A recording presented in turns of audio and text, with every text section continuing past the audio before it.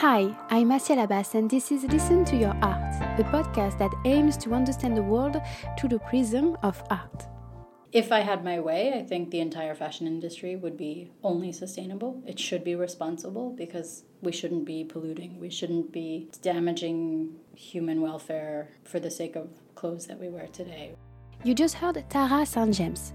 Tara is a precursor in the sustainable fashion scene in New York. She started her ethical brand, Study New York, as a designer in 2009. 10 years later, she proved that a sustainable company can be sustainable. At Study New York, Tara is using different kinds of responsible fabrics like organic cotton and linen. She also uses natural dyes, she tries to not make any waste and keeps her production in New York. So I met Tara at the Brooklyn Fashion and Design Accelerator, a hub for ethical fashion, where she's mentoring young designers on building their sustainable brands. She told me about her story, her brand, on the importance of educating sustainability, not just to new designers, but also to students in fashion schools and to customers.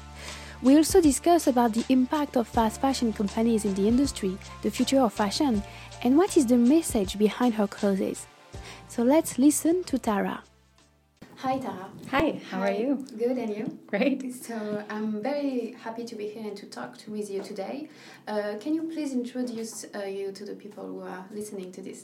Of course. So my name is Tara St. James. I am 42 years old. I've been living in New York City for almost 15 years now, and I work in the fashion industry. Yeah, I started a brand called Study New York in 2009, so 9 years ago. And that is a women's wear brand that uses recycled, organic, and socially responsible materials and is produced here in New York City. Can you tell me exactly where we are and what do you do here? Yes, so we are at the Brooklyn Fashion and Design Accelerator. I know it's a long name. We call it the BFDA for short. And it is funded by Pratt Institute, so it's an initiative of Pratt. And I also work here as one of the sustainability mentors. So the BFDA is an accelerator program for independent, sustainable designers working in fashion and product and services. And what we do differently is that we mentor them in sustainability as well as business models. And so we want to put forth new companies that are doing things more responsibly, especially in the fashion world. When did it start? We opened our doors in 2014. Okay. And we're about to have our 4-year birthday party in December. Nice. Yes, you're welcome to come. I would love to. And Pratt Institute, it's a fashion school? It's partly a fashion school. There's also a lot of other programs, but it's quite a well-known fashion school in Brooklyn. We're not on the campus right now, so we're on a different site in what used to be the Pfizer building, but we're about 20 minutes away from the main campus, which is also beautiful. And so Pratt decided that they wanted to launch an initiative that was to help former students as well as the bigger community in the design world understand more about the landscape of sustainability in fashion because, as you might know, it's very complex and complicated. And because it's an educational institution at their core and at our core, we wanted to help teach. Okay. So first I would like to go back on your background. What did you do before launching your own brand? What did you do? So I've worked in the fashion industry for over 20 years. I started out in the denim industry, so I know a lot about denim production. I was a designer and a production manager, so I have designed for several other companies as well as one that I started in 2004. And in fact, that company was where I started to become interested in sustainability. I worked mainly in China and India for production, so I did all my development there. And on one particular trip, I discovered an organic cotton that I thought was interesting. It just came up. And once I started to understand the difference between the organic cotton there and then the regular cotton that I was using, I started doing more research because I was curious. There wasn't a lot of information on the internet at that time, so I had to ask a lot of questions. When was it? 2004. 2004. Yeah. And at school, you never had a class about it? At school, we never had a class about it. So I studied menswear design in Montreal. So that's my background is tailoring, which I think shows up in a lot of my work now. I choose materials that are more geared at menswear, a little bit more basic colors, not so flashy, not trendy. So that's always been embedded in my personal aesthetic as well as my design work. And then working in denim, also you get a sense of very classic styles. You're not really looking at super trends. So I think I followed along with an interest in sustainability without knowing it. But in school, and it wasn't 2004 when I went to school, it was 1997, so it was a long time ago. Definitely no information, not even a conversation. Okay. But ironically, that was also before fast fashion was really popular. When did it start exactly, the fast fashion? I mean, the brands that are doing it have been around for 20, 30 years, if not longer. But I think that they became really prevalent and important, maybe not in a great way, in the last 15 years. Okay. So it wasn't a conversation in school because it wasn't happening on a large scale in the industry. The way that clothes were made at that time, how different it was not maybe slow fashion like we can do it now, but Yeah. how was it? What was the difference with fast fashion? It was a lot more local. So when I started working, there was a shift. There was the very beginning of the shift from domestic production, which meant here in the United States or in Canada, to overseas. And that I started seeing the shift from the industry moving away, going to China, going to India, Bangladesh, all the countries, but when I started working, it was really mainly just China and India, which are great manufacturing countries. They know how to do anything you want, and the resources there and the labor there is very highly skilled. So it became important on the global scale because we were able to do anything we wanted all of a sudden for a much cheaper price, and of course that's attractive. Yes. But it meant that a lot of the industry left here in New York and left other manufacturing cities. So in the 1980s, up until the 1980s, New York City's garment district. Have you been? Yeah. Yes. Yeah. It's much smaller than it used to be, but up until. Can you at least describe to people Yes. who don't Yes. know? So the garment district is quite small. It's only about maybe 10 square blocks from 34th Street to about 40th Street, and In Manhattan. And 9th Avenue on the west side to about 6th Avenue, 5th Avenue, more 6th Avenue. Be at Times Square, like take the subway at Times Square? Yes, Times Square or 34th Street, Okay. and you walk up, or Times Square and you walk down. Okay. But I don't usually recommend people to go to Times Square. It's a bit crazy there. But so it's in this kind of rectangular shape around there. You can't really tell when you're walking around the street. There's some indications, like there's the big button where it's an information center, so you can go there and get information, but all the factories are hidden up in the buildings. A lot of those buildings are now being converted to hotels and other types of workspaces so that they can increase the rent. So that's a problem. The other problem is that the factories closed down because a lot of the work started going to China. So in the 80s, we produced about 95% of the clothing sold in America. Okay. Now it's close to 2%. So it's a big drop. So when you studied the brand study in New York, when did you study it, and how did you decide to take the leap and create your own thing and trying to do something about sustainable fashion? Right. So it was a crazy time to quit my job, 2009, right after the crash. But I suppose everybody was feeling a little bit antsy and wanted to do something that had meaning and felt positive. I was becoming frustrated with my previous job because they wanted to do mass market, cheaper product, and I wanted to do the opposite, more high-end luxury, not quite luxury, but better made product, slow fashion. That's what I wanted. And slowly I had evolved that brand to all organic materials, and I wanted to do more. And so that was my inspiration for starting Study in 2009, because I wanted to explore zero waste patterns and slow fashion and counter the fashion calendar, which we can talk about as well. But really, I started it with a small collection of only 10 pieces. It was all zero waste, and it was all made here in New York City, which I had never done before. So that was a learning process. And all the materials were recycled at the time. Can you describe the clothes? Like, what's the color? Like, the style of the woman who wear your clothes? Right. So the clothes are very casual. They're meant to be worn all day. And sometimes evening, but mostly daytime casual. They're very neutral colors, so cream, white, gray, blue. I use a lot of blue, navy, some black. So menswear colors are traditionally, not a lot of women's wear colors. Sometimes I'll add some color, but usually it's very neutral. And then a lot of the clothes are convertible, so you can wear them different ways, which I think is part of my aesthetic, but also part of my sustainability strategy, because That way you buy one thing and you can wear it 2 or 3 ways rather than buying 3 things. So that's important to me. And then it's also important that you can wear the clothes for a lot of years. So rather than have something for one season, you can wear it many years. Like how long would you... The shirt I've had for maybe 3 years now, and that's early. Can you describe your shirt? Yes, so it's missing a button. Okay. I'm sorry about that. That's not on purpose. I need to sew it back on. It's all made with different materials that are either organic cotton or hemp or linen, and it's patchwork. So each sleeve is a different color. It's gray. It's gray and a bit blue and white, and it's got 5 different fabrics on it, but they all mix pretty well together.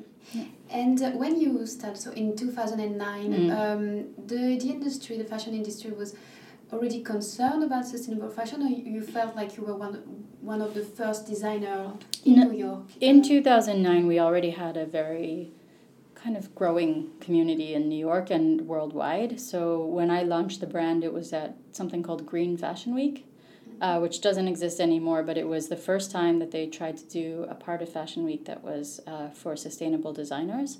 At the time, they called it Green Fashion, which, thank goodness, that's gone. But we also called it Eco Fashion and other names. It's challenging to find a name that suits everything. But that was already a time when people started to understand.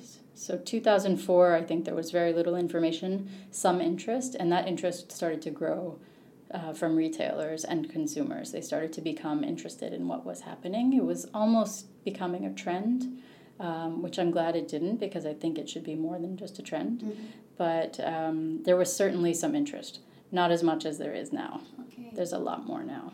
And about your brand, when you started, can you tell me like the difficulties that you had, and also how it worked, like the fabrics, where did you find them, and where did you do the production? So you said that it's mostly New York, abroad maybe, so how does it work? Is it still the same today, the way? Yes, so there's been a few changes since the first collection. The first collection I did entirely in New York, production and samples. Those materials were all recycled materials, so leftover materials from other production runs, leftover inventory from the fabric mills, and then some organic cotton that I found at some of my mills. Where exactly? Some here in New York, some in China, some in India, all over, where I had contacts. Okay. Some from other designers who were getting rid of some rolls of materials, which is still a good way to produce, because it was a very small collection. Now it's harder to do that because I produce larger volume, so still not huge, but I can't really take materials from other people unless there's a few hundred yards. That's what I'm interested about. So it's minimalism in the way that we should have less clothes in our wardrobe, but also how many clothes do you produce for, like, I don't know, this shirt, how many different shirts can we buy, like this one? Right. So that goes along with one of the big changes I made in 2013 to the company, and that's when I decided to get away from the fashion calendar, and that's probably one of the biggest and most important initiatives that I've tackled with Study, and because the fashion calendar just didn't make any sense. And if you're not familiar with that, it's brands will put out 2 to 50 collections a year. So the more regular brands will do spring and fall, and then you'll have summer sometimes and winter. Then you have resort, and you have cruise wear. But then companies like H&M or Zara will put out a collection every week. That's not seasonal, obviously. It's trend-based. So that didn't make any sense to me, especially the summer, winter, fall collections, because they weren't shipping at the right time. You know, people were shipping their fall collections in July. And so that meant everything had to go on sale to make room for the new stuff. It was just too fast, and it didn't make sense. And my style was getting increasingly more uniform. So what I did was create a uniform collection. And to answer your question about the shirt, what I do is I produce small runs, so maybe 50 pieces, maybe 100 pieces. And then when those sell out, if they sell out, I'll make it again. So rather than produce a large volume, I'll keep producing it for the styles that are in this uniform collection. And I've been doing that since 2013 for almost all the same collection, and then adding other capsules, limited edition capsules like sweaters and coats and things that are not uniform. So the shirts and the pants and the jackets, the light jackets, dresses, the jumpsuits, those are all part of the uniform collection. So I change fabric sometimes, but always have inventory, so I keep producing it. And how much is it, like the price? So the average price for the collection is from about $100 to $400 and almost $500 for some of the coats. So it's still affordable, especially because it's made here in New York. It's very expensive, so a lot of that cost I'm absorbing myself because I want it to be affordable for the customer. So, and did you have investment help, financial help? I did a little bit when I launched the brand. I did a Kickstarter, and so that was how I started the first collection. And then after that, I've done one round of crowdsource investment, and that's all. So I've never taken on investors. I don't think I want to because I think there's different needs, and I want to keep it very personal to me. That makes it more of a struggle, but I think that's not a sustainable design struggle. That's just a struggle that every small designer has. And do you have stores in New York, abroad? I don't have my own stores. I sell online. But then I also was selling direct to retailers, small boutiques mainly. Also sold to Selfridges in the UK, Urban Outfitters, and Anthropologie here in the US. So some big companies, but mostly I like to work with the small boutiques who are really able to tell the story of the brand. I know them personally, so they're able to re-communicate that information to their customers. Okay. And on the side, so that's what you were saying earlier, you're not only the designer of Study New York, you also work at the BFDA. Can you tell me a little bit what you do here as a professor? What do you do? I'm more a mentor because we don't really have students here. We have brands and designers who are trying to grow their businesses. So we offer a mentorship program. They have access to a group of mentors once a week for office hours, and then access to our materials library where we collect materials from mills around the world that are sustainable. So anything from organic cotton to polyester to now some new banana fibers and coconut fibers, things that are made from mushrooms. So really interesting materials. We're doing a lot of research in that, but we also have more basic materials that are suitable for independent designers. That's part of my work here, is doing that research and compiling the materials and then showing them to the brands so that they can start to source them. Okay. So they're here for about 2 to 3 years as a program. They have access to the space. You'll see all this on the tour, which we do every 2 weeks. And then they have access to a production facility as well. Okay. Yeah. How many are there? About 12 to 15. Okay. Yeah. So, and do you feel like there's a new interest, like the new generation of designers, they are more specializing into sustainable fashion? How long has it been like a movement around, and in New York especially? There's definitely a big change in the industry based on the requests I get from interns. Now, before it used to be interns who were interested in the brand because of the aesthetic and the fashion. Now they really want to work for companies that share their values. And it's really encouraging to see that because it means that they're being educated about sustainability in school. I know at Pratt we talk about it to our design students. Parsons and FIT both have sustainable programs. So that's here in New York, and that's great. So the students are coming out of school with already a basic knowledge about sustainability, or maybe even a more advanced knowledge. And they want to work with brands that share those values, which is great.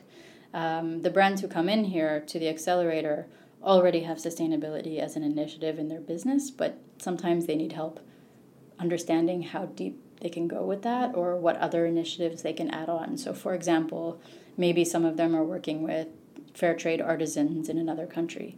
but they're not really doing anything on the material level. So we help them understand maybe that they can change the cotton to an organic cotton or a fair trade cotton, or they can use natural dyes instead of synthetic dyes if it suits their brand. Do you also feel like there's more and more consumer interested in it? There's a lot of things going on about this new generation, like millennials and Generation Z, who are more focusing on what they are buying. Do you also see the difference? I see a little bit of difference.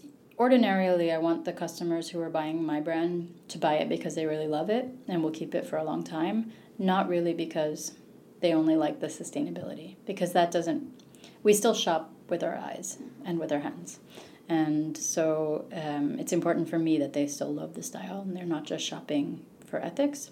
But I do see a change in the industry and in the conversation. So people will email me and ask me where the cotton comes from, or how something is made, or where the factory is. Which kind of people ask you that? Do you know a little bit more? Unfortunately, I don't know. I should respond and ask them more questions about themselves. Because I was also wondering, because it's also a lot of things going on in New York, and I mean, the United States is also the country of consumerism, and on the other side, there's something happening right now in New York, and we also say that New York is not really the United States, like a little country in the country. That's right, yeah. So I was also wondering if it was something that mostly is going on in New York and Brooklyn. It seems to be, yes. I think a lot of those customers that email me tend to come from the bigger cities like New York, San Francisco, LA. But I have customers online from all over the country and all over the world. I'm not really sure if they're buying because of the sustainability or because they like the product, or both, hopefully both. But I really don't think that there's a responsibility for the consumers to find the brands. I think it needs to be made more simple for them to just find what they value, and we have to be communicating what we're doing and making those choices.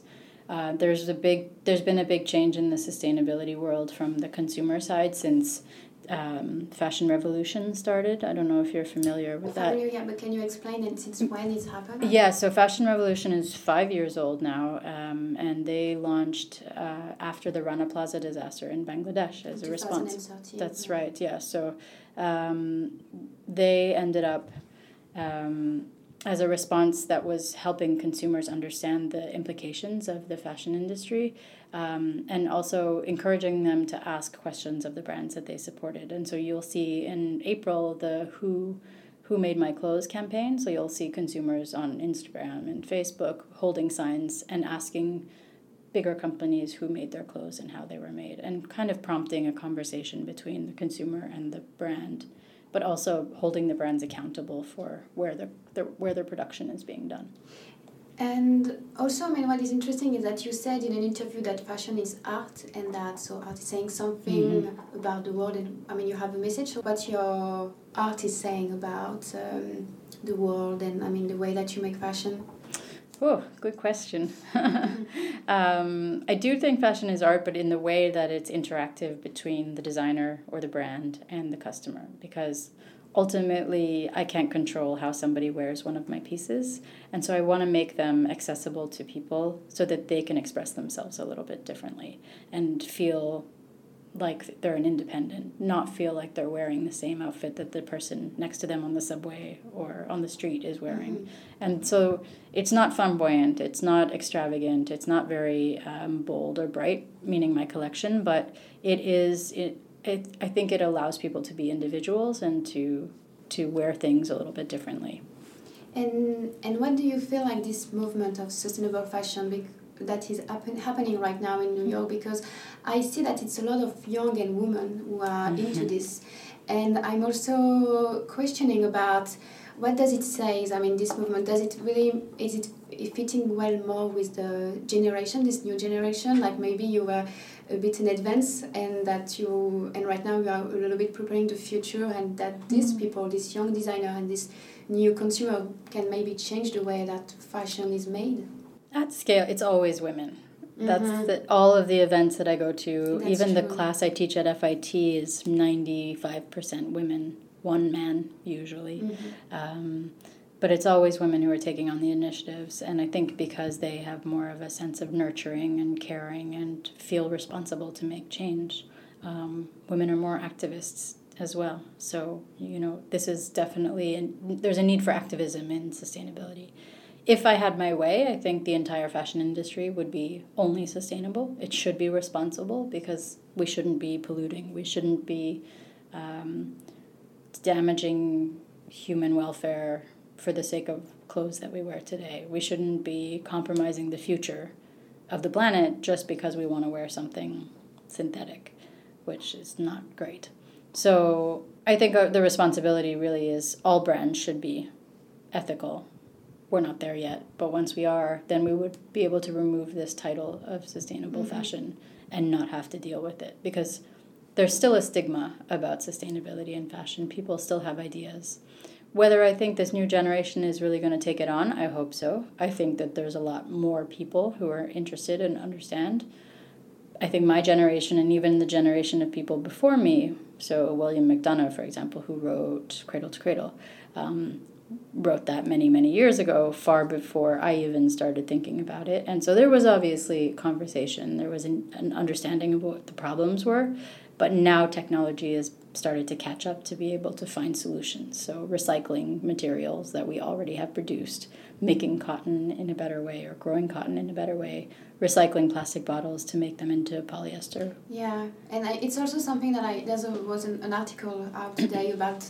It's also a trend for other brands which are not sustainable, like Madwell, who are doing a puffy jackets with the recycled, yeah. Exactly. So it's also becoming like a trend more than, I don't know, like an ethic for some brand. But do you think it's still a good thing? I do think it's a good thing. I think it's unfortunate if they do it as a trend and decide not to pursue that, or if they only do one thing and then forget about it. But it's good because it allows them to access customers that maybe I wouldn't have had access to. It's a different market. It's a different customer. And so once the customers, maybe not all of them, but some of them will think, well, if this can be made better, why can't this other thing be better? Maybe I should be shopping differently. A few of them will start to think that way and ask questions and talk about it. I think that's really positive.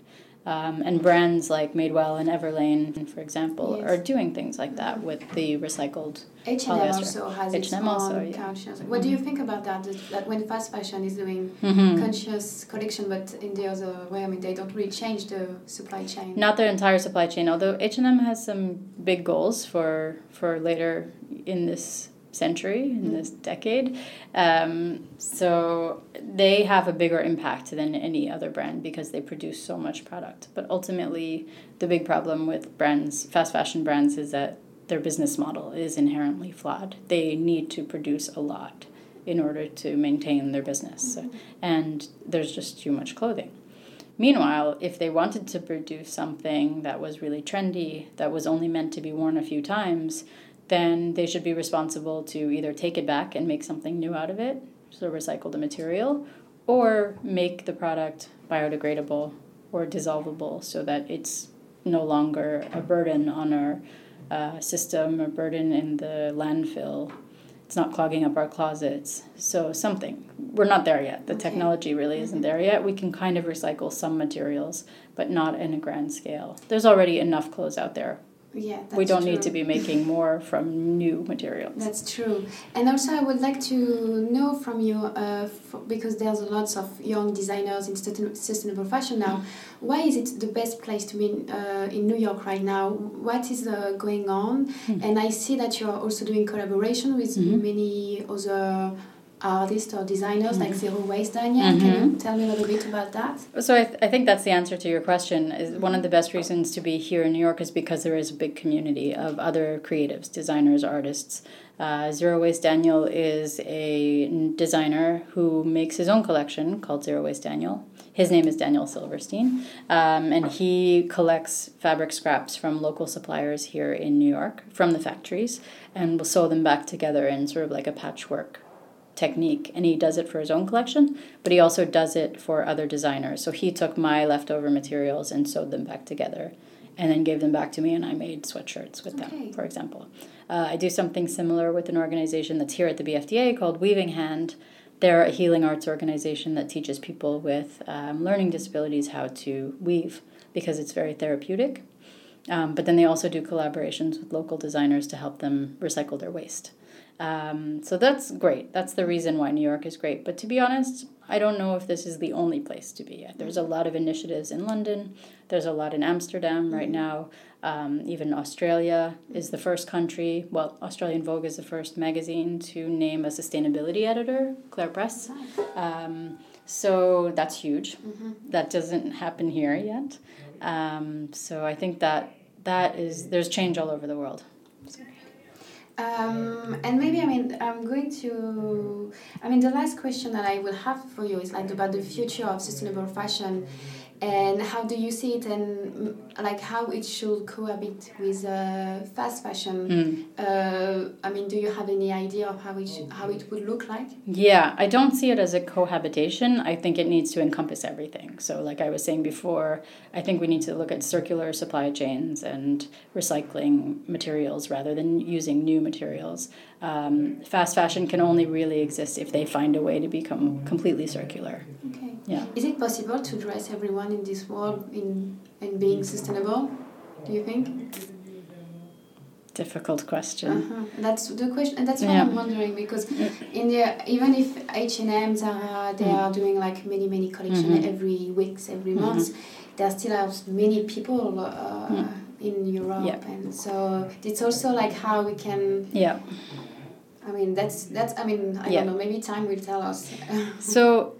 The very academic answer to that is yes, of course it's possible. There's already enough clothing. If we factor in vintage clothing, thrift clothes, donated clothing, things we have in our closet, and consider all of that vintage clothes as sustainable, which it is, then yes, we can dress everyone. But fashion is fickle, and it's about personal communication and style and aesthetic. Loving something and wanting to buy it. Yeah. So in that case, no. And it actually goes along with one of the conversations that I've been having with a lot of people recently, in particular young people in schools, about the cost barrier of sustainable fashion. So it costs more to make something ethically. If we make it here in New York, or even if I make it in a great factory in India, it still costs more.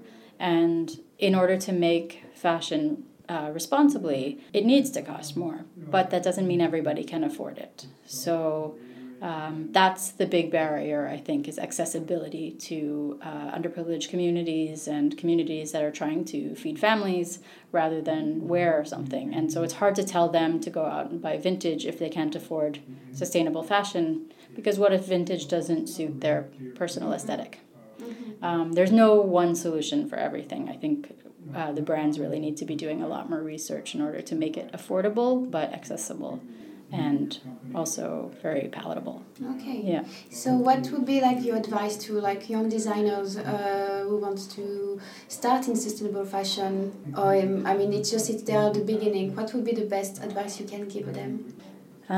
Good question. Because some of them told me, because I've talked to some designer, and they said, I don't know if we can all have our own business. It's so difficult, and also there are so many difficulties that they have, and that people were studying their traditional brands, they won't have them. So well, the other problem with that is I'm starting to see more and more people who are interested in sustainability but can't find the brands that suit their ethics. So instead they think they should start their own brands, which for some is a good idea, but if everyone started their own brand, it's just going to mean more product on the market.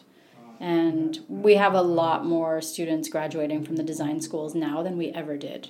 Thousands in the United States every year graduating. If they all started their own brands and started making product, it would be, again, too much product. Even if it's sustainable materials, even if it's fair labor, it's just too much product for everybody. So, and I think a lot of them are doing that, one, because they want to do something, but I think a lot of them are doing that as a response to not being able to find the brand that works with their ethics. And so that's why I think some of the bigger companies need to start taking on more ethical production. And also I will finish with that, because you said sustainable fashion can be in everything and nothing, because they are vegan brand. So Also, like, how are the different ways to be sustainable? And maybe some people can only recycle scraps, so maybe it can be the answer to those young designers who wants to start their own brand. Exactly. So sustainable fashion is unfortunately an umbrella term for a lot of different things. We created a